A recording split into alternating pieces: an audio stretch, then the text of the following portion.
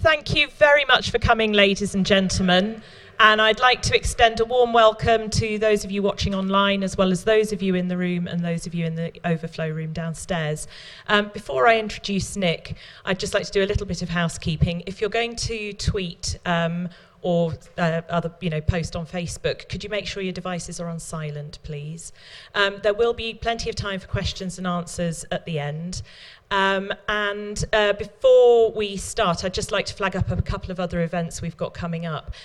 This time next week, we're holding a debate with the Department of Politics on the future of the UK post-Scottish referendum.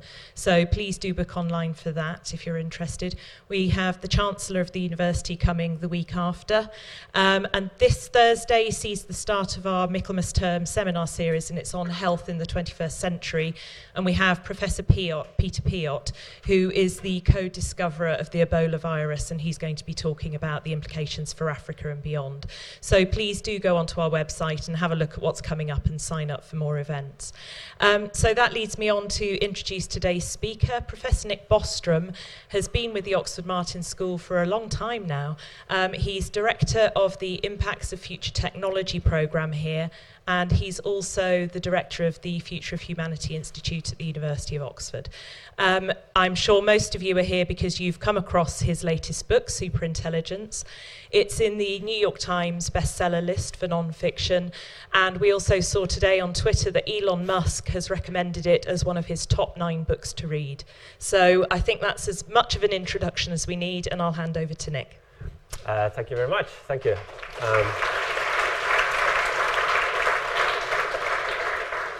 So this is the book there. Buy it if you haven't already. Buy several copies. Give to your friends, lest you live in a little bubble of enlightenment with nobody to talk to. I'm not going to try to summarize the book today, but I want to give some of the background where this kind of thinking is coming from. So with the Future of Humanity Institute and my earlier work, I'm interested in trying to figure out the broader strategic picture that we're operating in. The kinds of questions you would want to know the answer to if you wanted to know how you could do the most good in the world.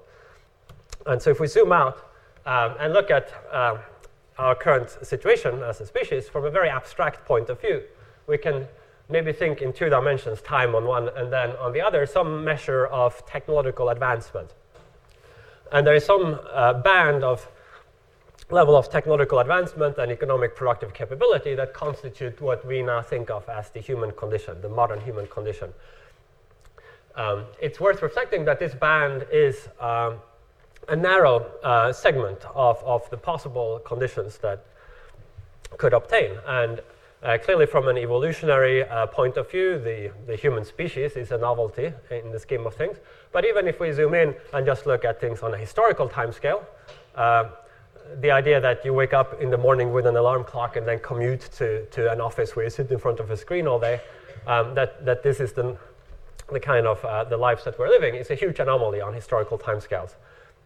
For most of human history, we were in something approaching a Malthusian condition, and only in the last few hundred years we've broken out of that. In spatial terms as well, the environment that we're familiar with, this little thin crust on the surface of one planet, is hugely anomalous in the larger scheme of things. Most is just ultra-high vacuum. And yet we tend to think that this is the normal way for things to be, and that if one wants to postulate that things could change radically, one faces an extraordinary burden of proof, because it would be an extraordinary hypothesis to think that the human condition could fundamentally change. But with this kind of picture, it's clear that the longer the timescale we're considering, the greater the probability that we will break out of it in one direction or another. And there are 2 ways that could go. So one possibility is to break out of it in the downwards direction. In population biology, there is this concept of a minimum viable population size. This is the idea that when you have too few surviving individuals, you get insufficient genetic diversity, you're too vulnerable to temporary shocks, and you go extinct. And similarly, with too low level of capability, we couldn't maintain human life, and we would then reach this attractor state of extinction. Once you're extinct, you tend to stay extinct. So it's a stable state. You can remain there indefinitely. I think there's another attractor state in this picture, which is one we could reach if we break out in the outwards direction. And the reason for thinking that there is a kind of attractor there is this thought that once you have a technologically mature civilization, a civilization that has developed all the technologies that are physically possible and important, then after that there might be no new risks from technology that could threaten you, and also you will have at that point initiated a cosmic colonization process where the species is spreading from solar system to solar system and galaxy to galaxy, and that kind of intergalactic empire is just a lot harder to see how anything would knock that out, and it might just continue to expand indefinitely until in the fullness of time it becomes impossible to reach any further material resources because of the cosmological expansion. So there is this big finite but large bubble of resources that could in principle be accessed from a civilization starting from our current spatial-temporal locations. Things that are beyond that, because the universe is expanding, are receding from us faster than the speed of light. So by the time we had sort of reached there, they would have slid further away.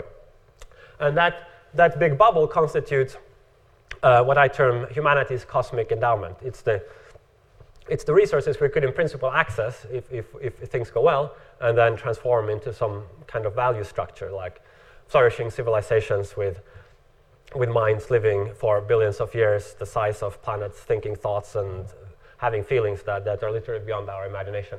But that too looks like an attractor state. If you break out there, you might be on a track, and you might with high probability end up at this cosmic endowment. And so from this picture, the concept of an existential risk becomes important. An existential risk is one that could threaten to cause the extinction of Earth-originating intelligent life, or to permanently and drastically destroy our potential for desirable further development. In other words, it's like a risk that could threaten our entire future. So it's distinct from all the other ways in which things can and do go wrong. So throughout history, there have been many catastrophes and calamities, from wars and earthquakes and plagues. But these have been merely ripples on the great pond of life. They haven't perhaps made any significant difference to the long-term prospects of our species. But an existential risk is qualitatively different. And there will only ever have been either 0 or 1 existential risk. So they pose distinctive challenges, which are interesting to think about, and one can come at it at different angles. One can think like an initial finding from this field of existential risk studies is that it looks like all the really big existential risks, at least if we're thinking about the timescale of a century or so, are risks that arise in some way from human activity rather than from nature. It's easy to see that we've survived risks from nature for 100,000 years, firestorms, earthquakes, volcano eruptions, and asteroids. So probably they won't do us in the next 100, but we will in this century introduce entirely new phenomena into the world that may pose significant existential risks. One way to make a similar point, but in a different sort of frame, is to think of, in terms of this metaphor of a giant urn, an urn of possible inventions, an urn of possible ideas. And throughout history, we have, as a species and as individuals, been reaching into this urn and picking out one ball after another, making different discoveries, introducing new technologies. And we can now look back on the track record of all this inventing, and we can see that it is good. The reason why we are now inhabiting this modern human condition, where we earn more than subsistence wages, is fundamentally largely because of technological progress. So most technologies have been good. Some have been mixed bags, like have had some bad effects, but some beneficial effects. It's actually not that easy to think of a technology that has been on balance bad, that we would have been better off without. But one can think of some plausible candidates for this, like maybe chemical weapons. You could argue the case that nuclear weapons we would have been better off without, like certain torture instruments. What we haven't seen yet is any black ball, like an invention such that it invariably spells the destruction of the civilization that makes it. We haven't pulled out such a ball from this urn. What could such a thing look like? Well, we can perhaps get some sense of what this kind of possibility would look like if we run a counterfactual. So a little over half a century ago, we discovered how to release the energy of the atom to produce nuclear weapons.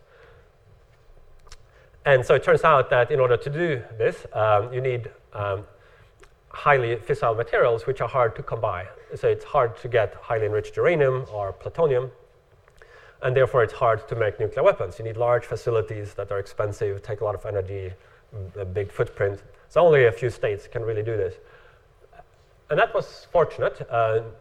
Suppose it had turned out to be otherwise, that there had been some way to create a nuclear weapon by some simple method. Suppose you could do it by baking sand in the microwave oven or something like that. Where would civilization be now? Well, so we know that it's physically impossible to make a nuclear weapon by baking sand in the microwave oven, but before we had done the relevant physics, before we had actually done the atomic physics and particle physics, how could we possibly have known whether it would be easy or hard? So we reached into the urn, we pulled out the ball, and maybe nuclear energy turned out to be one of these gray balls, like big dangers, but survivable. But it could have turned out it had been a black ball. And in that case, probably that would have been the end of human technological civilization. Because if it became easy enough to destroy a city, then cities would get destroyed to a higher rate for that to be sustainable. Maybe human society would be knocked back to some earlier like Bronze Age stage, and when it clawed its way up again, it would again get the ability to make microwave ovens and to build nuclear bombs, and the cycle might repeat. We have a great ability to invent things, but we don't have a great ability to uninvent things. So once we have pulled the ball out, we can't put it back in. So far we've just been fortunate, perhaps, that we haven't encountered a black ball. And we don't know for sure whether the urn contains a black ball, but if it does, it looks like we're continuing to pull them out one after another. Eventually we will get it, and then that would be the end of it. So we can look more concretely at some possible technologies on the horizon that could possibly constitute such a black ball. I will talk a little bit more about AI in a minute, but there are others as well. Synthetic biology has obviously a wide range of very beneficial applications one can envisage, which is one reason for being confident that we will go forward with it and then face whatever dangers there might be. Molecular nanotechnology, not the kind of nanotech we have today, but if and when we get to the kind of nanotechnology like people like Eric Drexler have described, then that could be a source of great power. Various technologies that might make it easier to form and maintain totalitarian structures. I'm thinking maybe advances in surveillance technology or ways that makes it easier to manipulate and control desires through psychological or neurological techniques. Remember that an existential risk is not only one that could spell extinction, but also one that could permanently and drastically destroy our future. For example, by locking ourselves into some radically suboptimal state. Again, this could have a lot of beneficial applications as well, but it does seem that it has a potential downside. And I don't think that the state in political science is advanced enough to really tell us what would happen if it became a lot easier for a small group to run a big country without opposition. We know that technologies in the past have changed the kinds of political structures you get with agriculture, with writing, with gunpowder. This has a big ramifications on the kinds of political systems we have, so perhaps something like that could happen again. Human modification and geoengineering, and then a lot of unknowns there I think should be added. If we think about these existential risks that might seem large to us over the coming century or so, then we can note that they're all discovered or conceptualized only in the last few decades. So if somebody had asked 100 years ago what would have been the biggest existential risks, then perhaps none of the items on this list would have been mentioned. Maybe they would have worried some about totalitarianism, but they certainly wouldn't have worried about AI or nanotechnology before they had even computers. So if you combine this kind of picture with a lens of existential risk as helping us to focus on some really important critical feature, and with this other idea that there is a kind of weak technological determinism at play here, which I think is quite plausible. We get some interesting results. So what do I mean by technological determinism? Well, I don't mean that every detail about how technology goes is out of human control. What I mean is that if there is some fairly general purpose technology that has a lot of positive uses and that could be used among other things to make money or to heal people or to increase military strength, then it's likely that in the fullness of time that technology will get developed, provided that science and technology continues. One can think about it a little bit like if there is a big box that's initially empty and then we start pouring sand into the box. This corresponds to which kinds of scientific areas we prioritize, where we fund research. So where you pour the sand will then influence where the sand piles up in the box. But over time, if you just keep pouring in sand, then eventually the whole box will fill up, independently of where you sort of start to pouring it. It will spill over. So I think a similar weak form of technological determinism is plausible. So that means that perhaps the right question to ask with regard to some hypothetical technology is not, would we be better off with this technology or without it? Because it might be that that's just a fact over which we have no real influence. We will get it eventually. And that we need some other way to think about these kinds of things. So one attitude one could have in light of this is the one I think best expressed by this some commenter on some blog under the name of Washbash. He said, "I instinctively think go faster. Not because I think this is better for the world. Why should I care about the world when I'm dead and gone? I want it to go fast, damn it. Because this increases the chances that I have of experiencing a more technologically advanced future." So is Washbash right or wrong? Well, we have to be clear here about what the question is that we're asking. If the question we're asking is, what would be best for me from an egoistic point of view, then I think that Washbash quite plausibly is right, that we would have reason to hope for faster technological development. The default is that we all die from old age in just a few decades from now. And the only way to even have a chance of escaping that, if we're thinking about this cosmic endowment that humanity has and like astronomical lifetimes or uploading into computers, something like that, the only way that that could possibly happen is if there were rapid technological progress and then some massive breakthrough that we don't think looks very imminent happen somehow, like AI or a cure for aging or some other like radical shakeup. It's the only way that that could happen. So if that's what you're holding your hope for, then you would want maximum progress just to sort of stir things up as much as possible to avoid the default fate of just kind of rotting away and dying from old age or prematurely from some other disease. Even if you don't wish for that, you just want faster technological progress in order to maybe inhabit a wealthier future with cooler gadgets, which we'll see more of with faster progress. But if instead we're asking a different question, not what's best for me, but what would be best from an impersonal point of view, then I think the attitude would be different. We might want to then embrace something like what I call the principle of differential technological development, which states that we should retard the development of dangerous and harmful technologies, especially ones that raise the level of existential risk, and accelerate the development of beneficial technologies, especially those that reduce the existential risks posed by nature or by other technologies. So the idea here is that even if we have this weak technological determinism, it doesn't mean that what we do is irrelevant. We might not be able to permanently prevent some possible technology from coming into existence, but we can make a difference to when it comes into existence.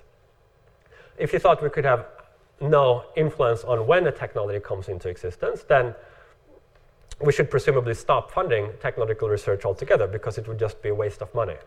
If technology development were going to happen exactly in the same way, whether we poured money on it or not, we might as well save the cash. So presumably, we agree that it's possible to maybe make some technology available a few months earlier than it otherwise would, or a few months later, depending on how much we prioritize that research area. And then this principle of differential technological developments suggests that instead of just trying to focus on the possible benefits we could get from different technologies, we should try to target our efforts in technology to maximize the difference between the existential risk reducing technologies and the existential risk increasing ones. So that will be relevant when we are thinking about artificial intelligence in particular and superintelligence more generally.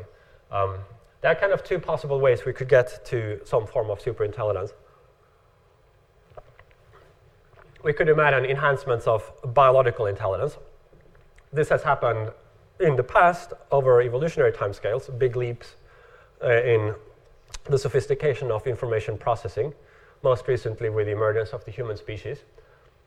But there is no reason to believe that we have hit the limits of what is possible with biological processing. Far from being the smartest possible biological technological species, I think we are probably the stupidest possible biological species capable of technological civilization. It's more that we started from a low level of intelligence and then gradually grew smarter, and once we reached a sufficient level of intelligence to do technology, we did it. And so that's the level at which we kind of are now, the lowest level of biological intelligence that is sufficient for unleashing a technological civilization. But there's no reason to think that we've anywhere close to limits. But the timescales there seem to be very slow, at least if we leave things to nature, and they could go in the other direction as well, of course. The other path is through machine intelligence. Machines right now are far inferior to us in general intelligence, but they are improving at a more rapid clip, perhaps. So we can ask about which of these will get there first. And more specifically, one can consider different ways of trying to create superintelligence. I'll talk a little bit about biological enhancement in just a second. Networks and organizations is also important. This is the idea that in addition to trying to enhance the performance of individual brains, we can also try to improve humanity's epistemic performance by getting better at aggregating information and having better institutions for stimulating collaborative efforts in science and technology and having more of us. But I won't talk really much about sort of this kind of collective form of superintelligence today. Then there are these hybrid approaches, the idea that you would somehow create something that has the best features of machine and man by like implanting chips in the brain. And personally, I think this cyborg path is not really very promising at all, because it's going to be very difficult to significantly enhance the capabilities of a normal, healthy human being by implanting stuff. You could get almost all the benefits that you could have from a brain implant by having sort of the computer outside of yourself. And so I get asked, like, wouldn't it be great to just be able to access Google by just thinking about it? But I mean, I can already access Google. We have these wonderful interfaces already called like eyeballs that can project 100 million bits straight into the brain per second with dedicated neural machinery to interpret this sensory information. It's really hard to do much better than that. And at the end, I mean, it's not as if the rate at which we can pump sensory information into the brain is the bottleneck. The bottleneck is our ability to interpret and make sense of that information. So the first thing you do with these 100 million bits is to throw almost all of it away, and you try to extract higher level features to then make a representation of the visual world. So I think for some people with disabilities, it can be like promising perhaps, but it's hard to see how it would significantly enhance the performance of healthy folk. And then we have machine intelligence, which I'll also come back to in a second. But just to put in a little bit more detail about the biological cognitive enhancement path, I think that the place where that will first become technologically feasible is likely through embryo selection. In the context of in vitro fertilization, a couple generally produces some number of embryos, maybe 8 or 10 embryos, and the doctor then chooses one of those to implant. And today that can be done only with some simple criteria. So if an embryo looks kind of abnormal and strange, you wouldn't select that. You can test for various monogenic disorders. You can't currently select for any interesting complex behavioral trait. But the price of gene sequencing is now falling very rapidly. And it is becoming possible to run these really large-scale studies with hundreds of thousands of subjects, and soon with millions of subjects, that will be necessary to determine the genetic architecture of the variants that we see in human intelligence, more specifically the additive component of the variants of human intelligence. And so once we have that data, then you would need no other new technology. You could just use that data to do this discrimination if you wanted.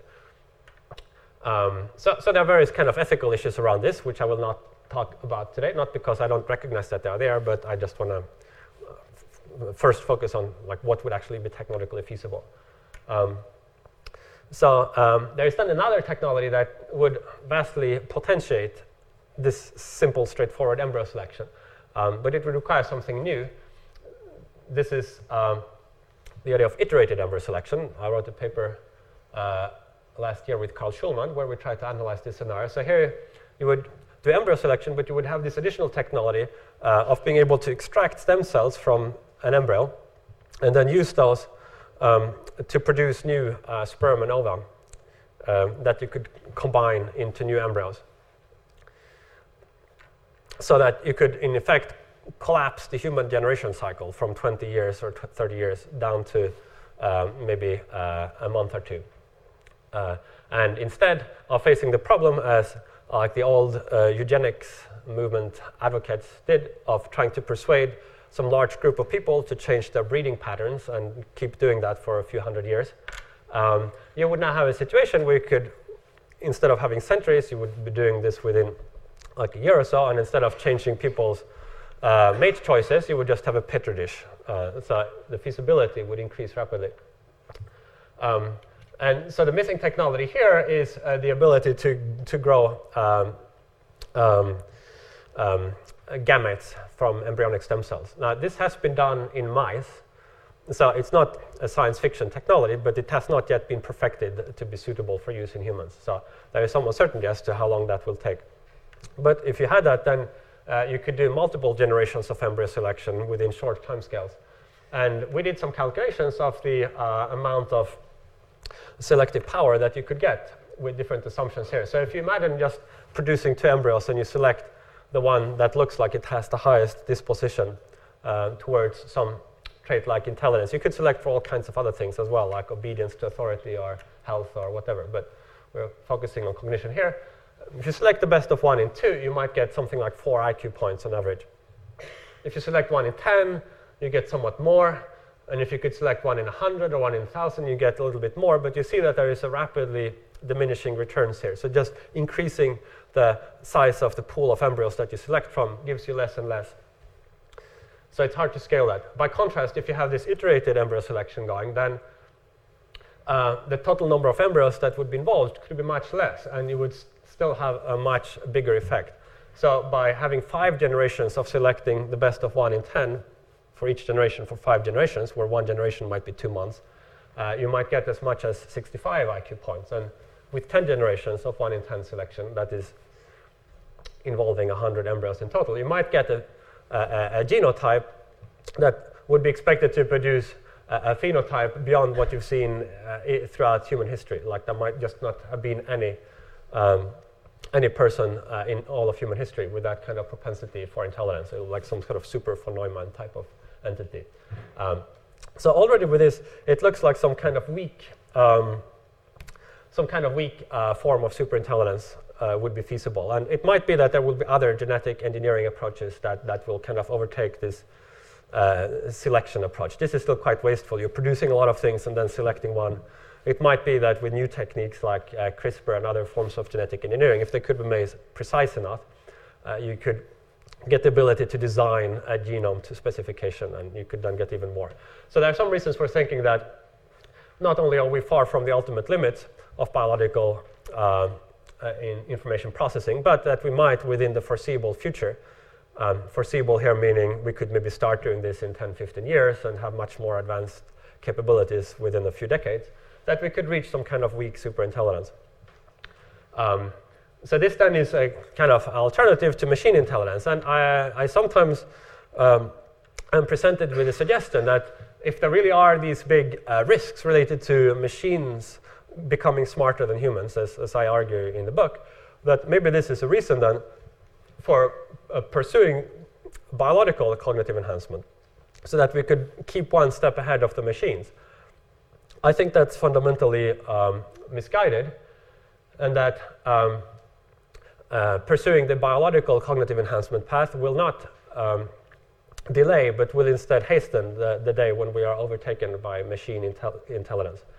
Because with smarter humans, you will have smarter computer scientists doing the AI research, and they will meet with success sooner than we would do if we were approaching this with current capabilities. So cognitive enhancement, I think, will speed our approach to the time when machines overtake us. There might nevertheless be good reasons to pursue cognitive enhancement.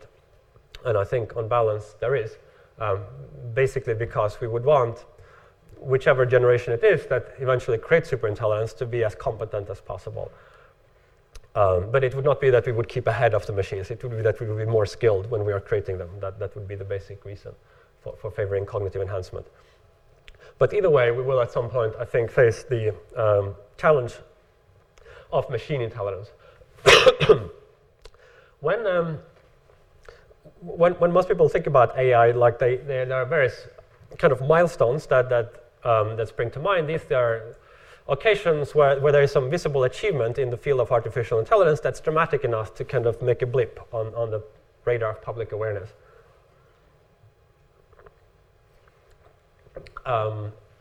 The defeat of Kasparov by Deep Blue was one of those. Self-driving cars, sort of legged locomotion, robotics, and most recently, perhaps, Watson's trouncing of the human all-time Jeopardy champions. This is a sort of trivia quiz show. Are these occasions where machines have made some big advance, and suddenly it looks like maybe AI is much closer than it looked before. But these are not necessarily very good metrics if one really wants to have some sense for how much the field is moving forward. Underneath the hood, sort of driving these advances, are a number of techniques in AI and machine learning that have driven the progress we see. And a lot of the actual uses of the AI are kind of more or less hidden from view. There is like a saying among AI researchers that as soon as something actually works, it's no longer called AI. It's kind of frustrating. But a lot of we just think of it as software, like boring software. And there is a tendency for the goalpost to move.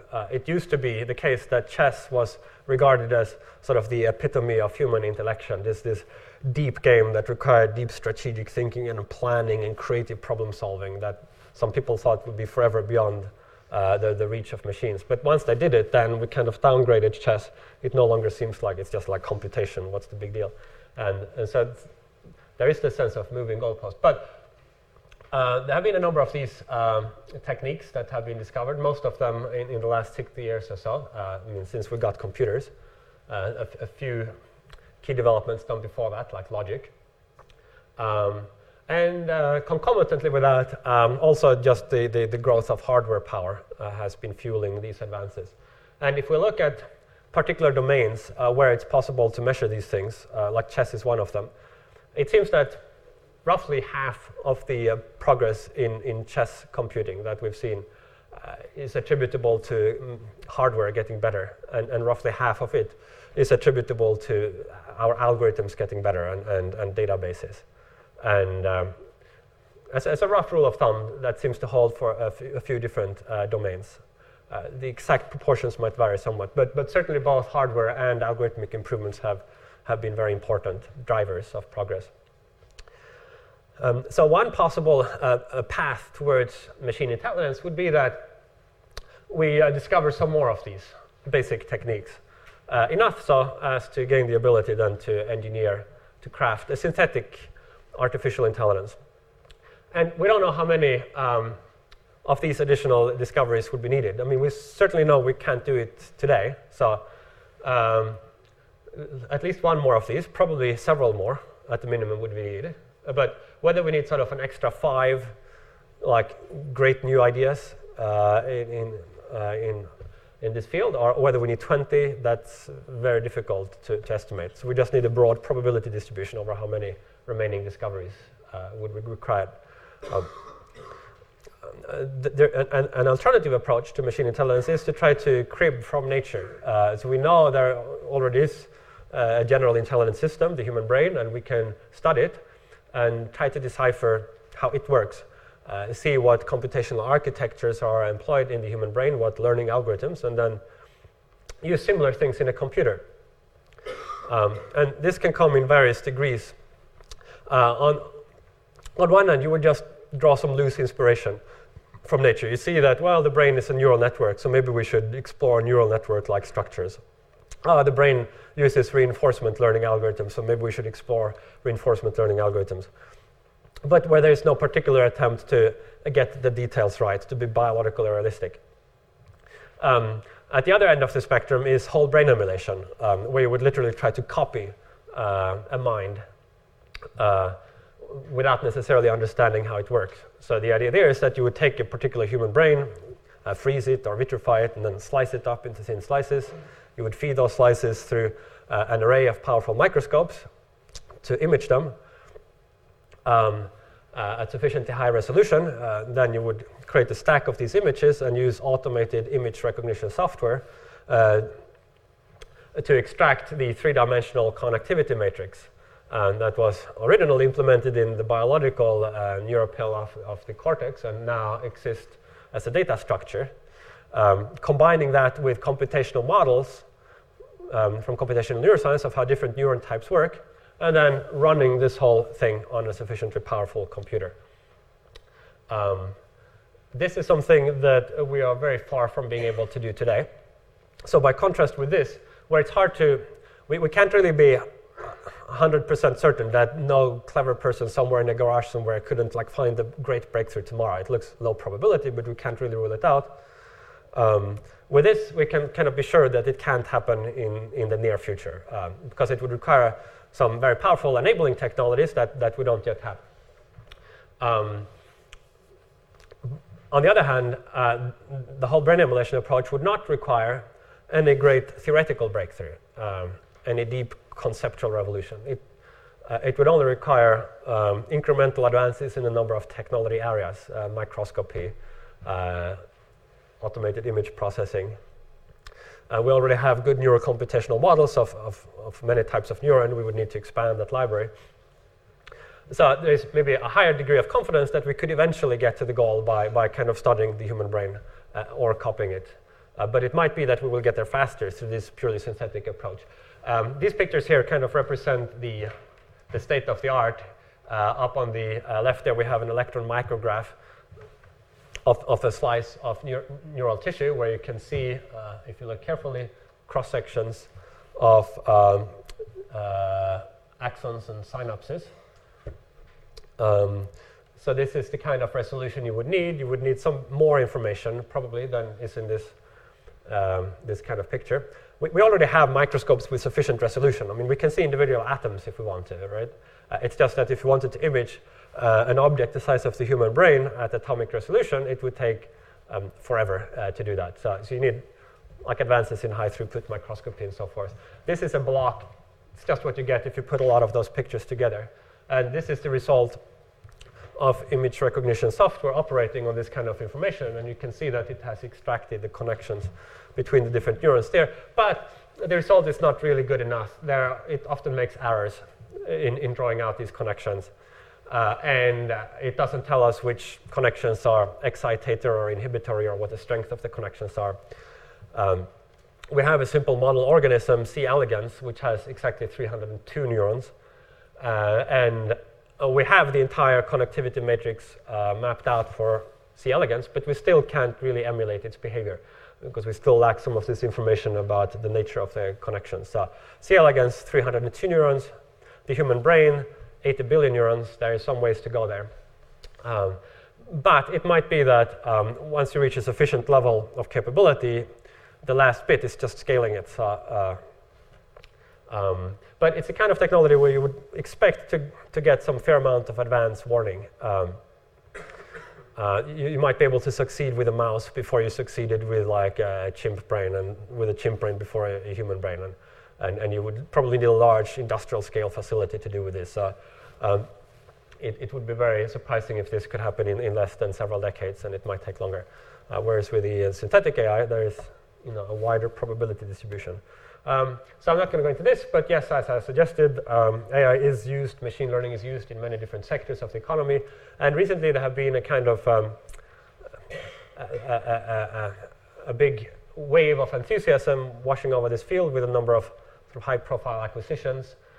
Here in Britain, maybe what was the world's leading AI company before, DeepMind, that we were doing work with, were bought up by Google earlier this year, or was it last year, late last year or early this year?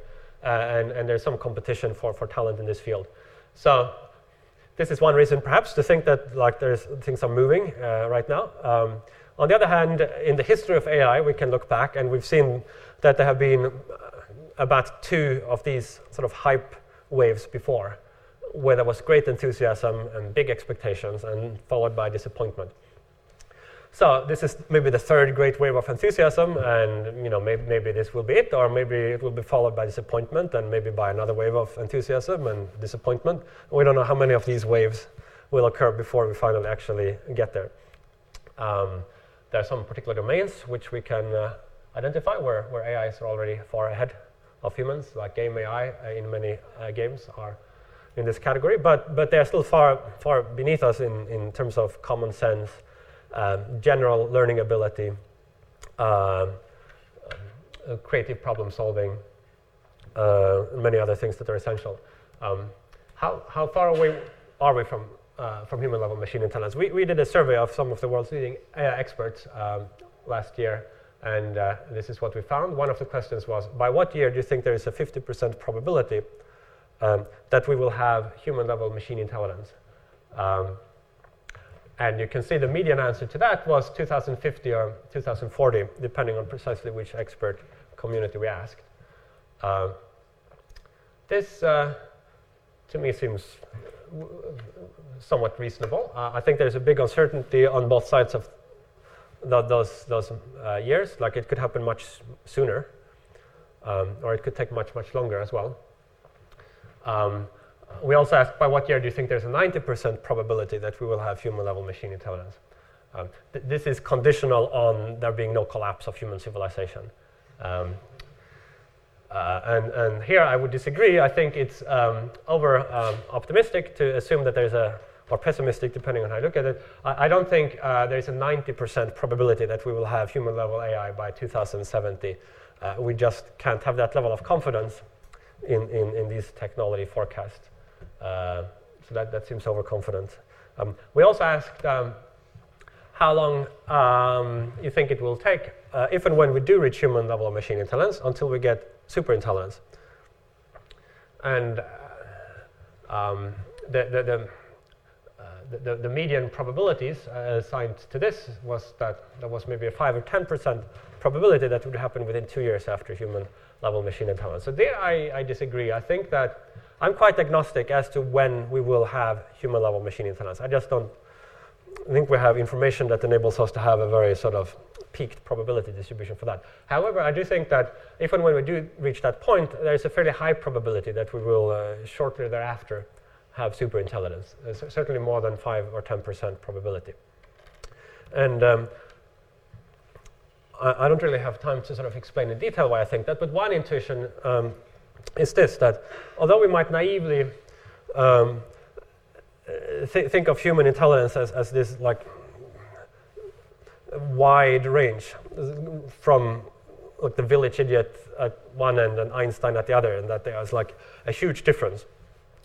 I think that a better picture of the situation is like the one here on this slide, where right now we have AI that's the equivalent of, well, you can't really make these exact mappings, but if we had to, maybe we could say current AI is on the level of a bug or a bee or something like that.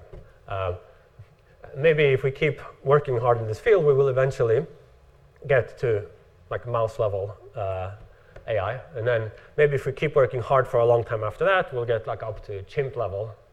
And then if we keep working hard for a long time after that, eventually maybe we get up to the village idiot level. But then I think that we'll just swoop right past Einstein. If you think about Einstein and village idiot, from a basic neurological perspective, they are basically identical. I mean, they have the same brain. You can hardly see any difference. Roughly the same number of neurons, same number of connections, the same speed of information processing in each neuron. And so in terms of absolute difficulty, there's no reason to think that it would be much harder to make an Einstein-level AI than a village idiot AI. And then beyond that, something that is like far greater than Einstein. So there's a lot more to be said about that. But here I just want to make this point that it's important to distinguish these two questions. The question about how far are we from AI now, and the question of if and when we do get to that point, what does the future then look like? How quick will this transition be? How steep will the transition be from human level to superintelligence?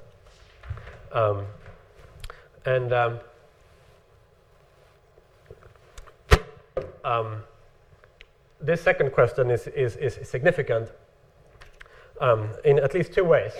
So if we have a fast takeoff scenario where the takeoff here is on the scale of minutes or hours or days, some short period of time, then it's clear that whatever safety mechanisms that we want to rely on will have to be developed before the AI is created.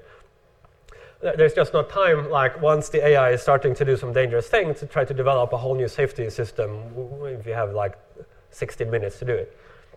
So in a fast takeoff scenario, the control problem has to be completely solved in advance. And you don't just have to rely on the mechanism being set up correctly so that once it goes off, it will unfold in a desirable direction. If we were talking instead of a slow takeoff scenario where you get to the human level, but then it will take decades or centuries to sort of gradually claw our way up from there to genuine superintelligence, then you could imagine that we would have time to develop global institutions to deal with this, to institute new PhD programs, to train people in like AI controlled technology, to see what works, and if something doesn't work, we try something different. So one way in which the steepness of the takeoff is relevant to us today is in terms of it bearing on the question of how much work will we need to have done in advance. And another way in which it is relevant is that if you have a fast takeoff scenario, then you're going to end up with a world where you're much more likely to have a singleton. That is a world order where at the highest level of decision making there is only one effective decision making agency. So think about it like this. You have different companies competing, or different countries, on some technology project, whether it's to launch some new kind of software or develop some new kind of weapons technology. And sometimes there are races to develop the technology first. And sometimes those races are quite close. But by close, we here mean that the leader might be like a few months or a few years ahead of the follower. This is what we see with like nuclear weapons, ICBMs, and like a lot of other technologies. Two companies being close doesn't mean that one company is likely to succeed 5 minutes ahead of the others. There's going to be some reasonable like human timescale difference between the leader and the closest followers. So if you have a takeoff that is over in the course of hours or days, then you're likely to have a situation where the leader will have started the takeoff and completed it before the follower, the closest follower, has even started it.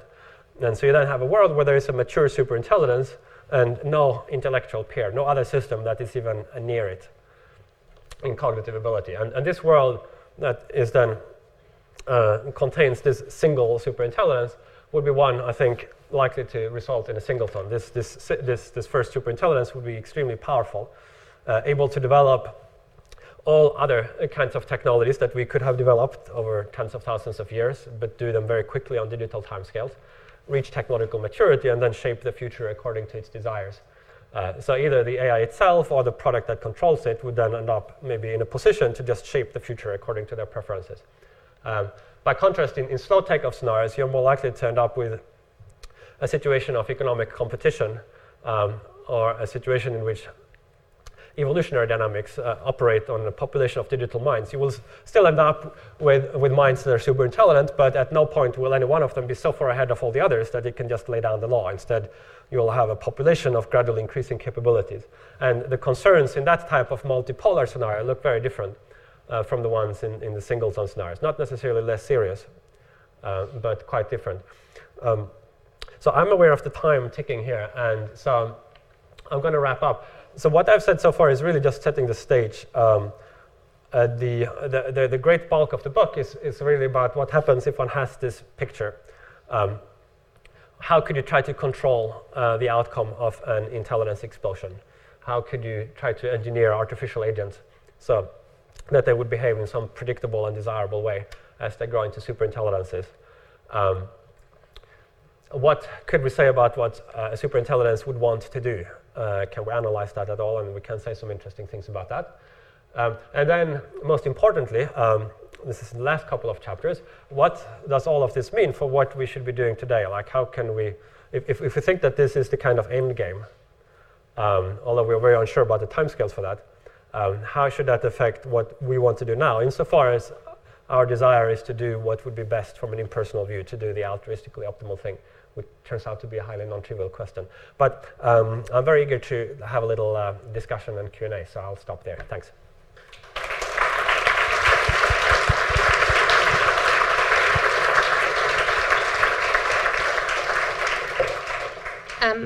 So Nick is going to take your questions now. So if you could raise your hand if you have a question, and Nick will point me in the right direction and I shall bring the microphone over to you. Please be aware that we're also filming and live webcasting the Q&A as well. So just be aware of that when you ask your question. Okay. Thank you very much for the extraordinary exposition. I'm just curious why on this graph the map, the line flattens off once superintelligence has been achieved. Yeah, so the idea is that there are ultimate physical limits to information processing, which we know that there are. A given amount of matter in a given amount of space can only contain so many bits and can only process them at such a rate. So there is some ultimate limit beyond which you can't make further progress intensively. That is by changing the configuration of the system. At that point, the only way to further expand your capabilities is by acquiring more resources, physical resources. You need more matter to build more processors. And that can maybe in the short term happen at a very rapid clip, but in the longer term, it's limited to a polynomial rate in that we have the speed of light limiting the rate at which astrophysical resources can be acquired. So the long run development of this kind of system is that you're growing at some significant fraction of the speed of light in all directions and gobbling up more planets and galaxies as you go along. But that will then create a growth rate that is polynomial rather than exponential. So it will look like it's slowing down compared to the exponential phase. Or there's no reason to think this will be exponential, actually. I mean, it just looks steep. There's this kind of tendency to call everything exponential in this field, by which people really only mean fast. It would be better off, I think, reducing, calling everything exponential. That's fast. Yes, yes, and then we'll try something further back after that. Yeah, thank you for an amazing talk. You had a slide earlier where you showed people's predictions, or several organizations, I guess, predictions of when human-like machine intelligence would be achieved. I was wondering if you could unpack it a little bit. It would be interesting to know at the present who is more optimistic, who is more pessimistic, and in your opinion, why, as in technologists versus scholars versus investors in AI. I was just not sure what the acronyms on the left-hand side were standing for. Yeah, well, so I should also say these are small sample studies. So in addition to actually just, in the end, being the subjective judgments, which obviously makes them unreliable guides to the future, the survey methodology itself is fairly weak. I mean, we did the best with the resources we have, but better studies could be done. There are no very drastic differences here. This is some kind of philosophy and theory of AI scholarly community, more European-based, focusing on cognitive systems. Then AGI are some people who are specifically working on AGI, but not very mainstream or prominent. The EETN, that was some other conference. I forget exactly what it is. The top 100 were only a subset of those responded, maybe like 25% or something like that. These were identified by publication metrics, so the most distinguished people in AI. And combined, it's just all of the above. So I think the two most significant rows are top 100 or combined. So I don't think we had enough of a sample to reliably tell different subpopulations apart. My gut feeling is that there seems to be maybe less boosterish expectations in Europe than in America.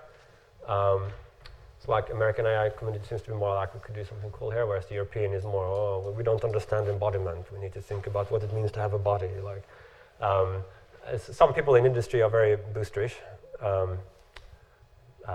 Some people focusing more on cognitive systems, less boosterish. So there certainly are big differences, but I don't have any actual data on that. I think you there in the back. Yeah. Thanks. I think it's a fantastic point when you say there may seem like a wide gap between the village idiot and Einstein for us, but when we take a wider perspective, actually, they're relatively close together. However, I partially agree and partially disagree when you say that this means when we reach the machine intelligence level of the village idiot, it's going to be very quick to get to Einstein. So your point was that Einstein and the village idiot use the same machinery, as it were. They have the similar brains. However, doesn't this suggest that because the brains of the village idiot and Einstein are capable of such different things, that there's something wider to the problem which we're not quite grasping yet? And do you think this is an interesting way of looking at it in terms of how we might then solve the problem? The fact that we have very similar brains with very different things that they can achieve. Yeah, I mean, so we can certainly infer things like just having 80 billion neurons connected somehow is not enough to get Einstein level. I mean, we know it's not even sufficient to get village idiot. The details matter there. But I think we have to get the details right to get even to the village idiot level. Like, you need not just to have some kind of oscillating neural network that looks like it has sleep-wake cycles. You need to actually have something that specifically encodes information by learning and then generalizes from that. So that's part of the motive. There is another, so to some extent, the argument for how confident we can be, and I'm not absolutely confident in this fast takeoff scenario. I just think I would assign it more than 50% probability. It also partly depends on the architecture, and which we still don't know which kind of architecture will first reach the human milestone. So the kinds of improvements that would be easy to make after that might depend on the architecture of the system that got there first. But there are certain kinds of improvements that could be applied to any architecture. So if at this point in time you still have, say, something like Moore's law happening, which you might or might not have, then one way to improve the system is just by running it on faster hardware or on more processors. And you could get a kind of speed superintelligence from that. And depending on like how much you spend on the computers to create the human level performance, that might or might not be easy to scale the system further. Then there's another variable that comes in here. So to analyze the kind of the takeoff dynamics, on the one hand there is the recalcitrance, which is what I've been focusing on, like how difficult is it to improve the system. The other factor is the optimization power, the amount of effort, quality-adjusted effort going into improving it. And there I think we can have good reason to think that it will certainly not be reduced, but probably increase once we get human level intelligence. I mean, certainly from an economic point of view, once you have a system that actually works at human level, that would be massive economic incentives to make further improvements. Human labor is 70% of the world economy, and once you have something that substitutes for human labor, any improvement you make immediately applies to 70% of the world economy. And at some point, above that level, let's see if we have this. So this would kind of, the human incentives to start working hard on the system would apply already here and to some extent in the run-up. But once the AI becomes smart enough, then you have an additional factor. You have a feedback loop. So at that point, the AI itself will be contributing to its own development. And as it gets smarter and smarter, at some point, maybe the bulk of the optimization power being applied to the system is coming from the system itself. And from that point onwards, whenever the system is improved one step further, the amount of optimization power going into it is also increased. And you get this feedback loop, which adds to the kind of the possibility of an explosive outcome. Maybe. Thanks, Nick. You know I'm a great supporter of your work. I think it's fantastic that you're doing it. But what would you say to the skeptic who says, look, you're facing a kind of bootstrapping problem here? If you look around the world today, in the billions of dollars that are spent on, say, a simple problem like cholesterol or deriving stem cells to treat disease, and the huge number of brilliant minds that are put on, they can't solve these kinds of problems. Yet you're talking about cosmic endowment and these enormously complex problems, and there's a small group of you, working away with a whiteboard. Why should we believe any of these projections, given the sort of complexity of the issues that you've discussed? I mean, why should we, for example, believe in that graph that you've got in front of us there?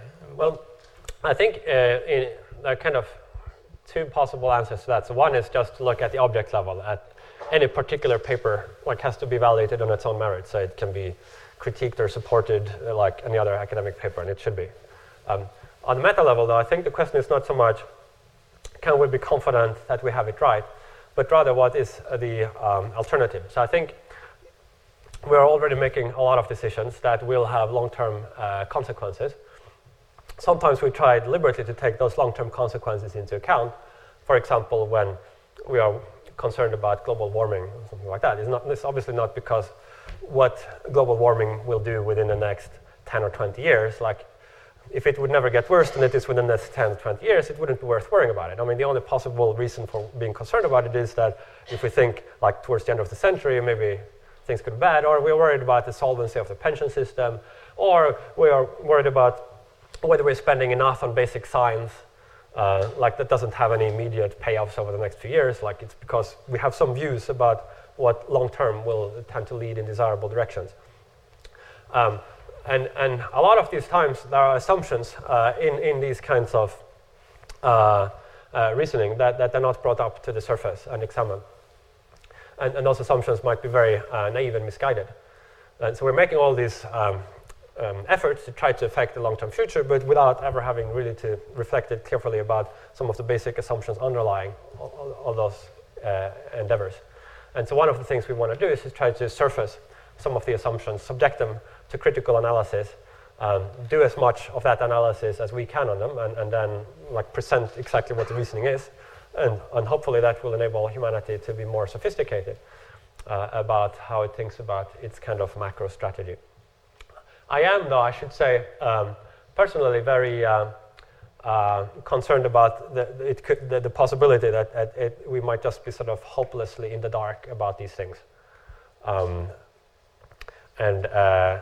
Because it does look like we made a lot of progress on thinking about these things over the last 10, 15 years, and are still making rapid progress, but that also suggests that there is a lot more progress that remains to be done. And if that progress that remains to be done will change our view as much as the progress that has been done in the last 10, 15 years has changed our views, then we must conclude that our current views are probably very misguided. So I do think it is true that we are substantially in the dark, and figuring out sort of wiser ways to behave in this epistemic predicament is a very high value activity that I'm hoping to devote some attention to.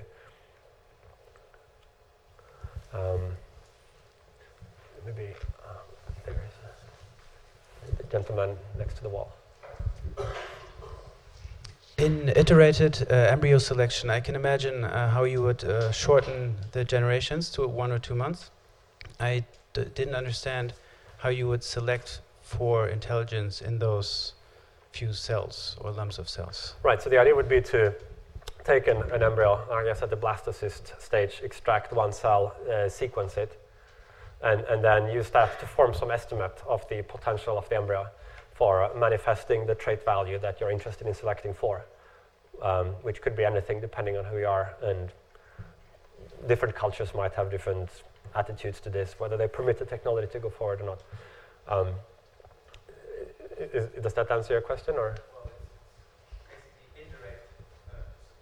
Based on DNA data or knowledge you have, you would estimate. So based on DNA knowledge you have, you would estimate that this sequence is more intelligent, but you wouldn't know. Yeah, I mean, so we know. I mean, so there are a lot of these, like tons of studies trying to figure out to what extent different psychological traits are heritable or not. With like twin studies, and more recently you have more sophisticated ways of doing this. And particularly on cognition has been the focus of a lot of that research. So we have some range of estimate of how much of the variance is due to environmental differences, which differs in different environments. So generally, less depends on the environment once the environment is pretty good, like in a kind of modern development. Anyway, so those are the kind of data that would go into that kind of analysis. Yeah, do you want to? I've got one from Twitter. Oh, okay. As we're doing. Let's hear what Twitter has to say. So Jay Stockwood has asked, are the existential risks mentioned taken seriously by governments, and what are they being doing to create a controlled detonation? Are the existential risks taken seriously by government? Generally speaking, governments, like most people, haven't tended to differentiate very sharply between existential risks and other global risks. Like something that could destroy our country and something that could destroy humanity is roughly equally bad, it seems, in the qualitative thinking of most people on these issues. So hence there hasn't been much of a focus to specifically figure out which things are existential versus just could pose big problems for the global economy. On the control problem, no, the governments have not done anything on that. And I think it would kind of be very premature for governments at this stage to try to do anything much on that. What is most needed right now, I believe, is technical research in theoretical computer science and mathematics, and with some fractions of some other disciplines like philosophy can be helpful towards this control problem. So that by the time, whenever that is, that the solution is needed, we will have one at hand. And it would be too early to try to get some kind of regulatory intervention, I think, that in this field. If we just take one more from the floor, and then Nick is going to be signing books afterwards. So if you have any questions, when you're getting your book signed, you can ask him then. Sure. And there is be a drinks reception that Nick is going to be present at as well. Okay. So just one more question from the floor. Okay, well, maybe the lady there and the... Hold on. You talked of the principle of differential technology development, where we could retard the development of dangerous technology and accelerate the development of beneficial technology. My question was, like, many times technology is developed and it's much later usually everybody develops with a beneficial view or a for-profit view. It's much later you realize that it has negative impacts. So how do we apply this principle? And the second question I wanted to ask is that in the near future, do you see like governments and companies applying this principle? Well, so with the principle of differential technological development, it's not so much that it's clear that we should try to retard various technologies. It's more that, that this might furnish a criterion that we could then use to evaluate different proposed actions or interventions. So it might be that it's just very hard to make much difference by slowing down the technology. Like if you're a small group, like an individual philanthropist or like some guy, like you might just not have much leverage over that. It might be a lot easier to accelerate. So for example, if there is the problem of making progress towards AI to actually make machines intelligent, and then the other problem of how to ensure that intelligent machines would be safe, it's really hard to make much difference to how rapidly the world is moving forward to develop AI. It's a lot easier to make some substantial difference in how rapidly we are moving forward towards a solution to the control problem, just because there are so few people working on that. And A lot of people would oppose you if you try to slow down AI, but nobody opposes you if you want to speed up progress on the control problem. So it just seems that applying this criterion to this case would suggest that you should focus on like accelerating progress on the control problem. Now, notice that this is restricted to technologies that pose existential risks. So there are all kinds of other risks that all technologies face. This is not meant to be a very fruitful guide to all of those. So one of these implicit assumptions I mentioned in my reply to Julian that our thinking about global priorities rely on is the assumption that we want more innovation. I mean, the whole kind of university ethos is like, let's discover more things. We can make more progress in science and technology, and knowledge is good, and the more is better, and the faster we get it, the better it is. That itself is one of these assumptions that is less obvious when you start to think about like the overall strategic situation, and it might need qualifications. But if one were not concerned with existential risks, but just with the kind of pros and cons at more limited scales, then I mean I would put it that overall the track record of technology has been immensely good on balance, and that we would want faster growth just to reach more and more of these benefits sooner. And it's really only when you're sort of thinking about the possibility that we fall off the cliff, I think, that you might want to have a more nuance to you, or maybe certain technology areas are actually ones where we would prefer the key breakthroughs to come a little bit later. Okay, so I guess we'll have to wrap up now, but I'll be happy to maybe answer some few more questions over the book signing process. Thank you. And join with me to thank Nick for his amazing talk.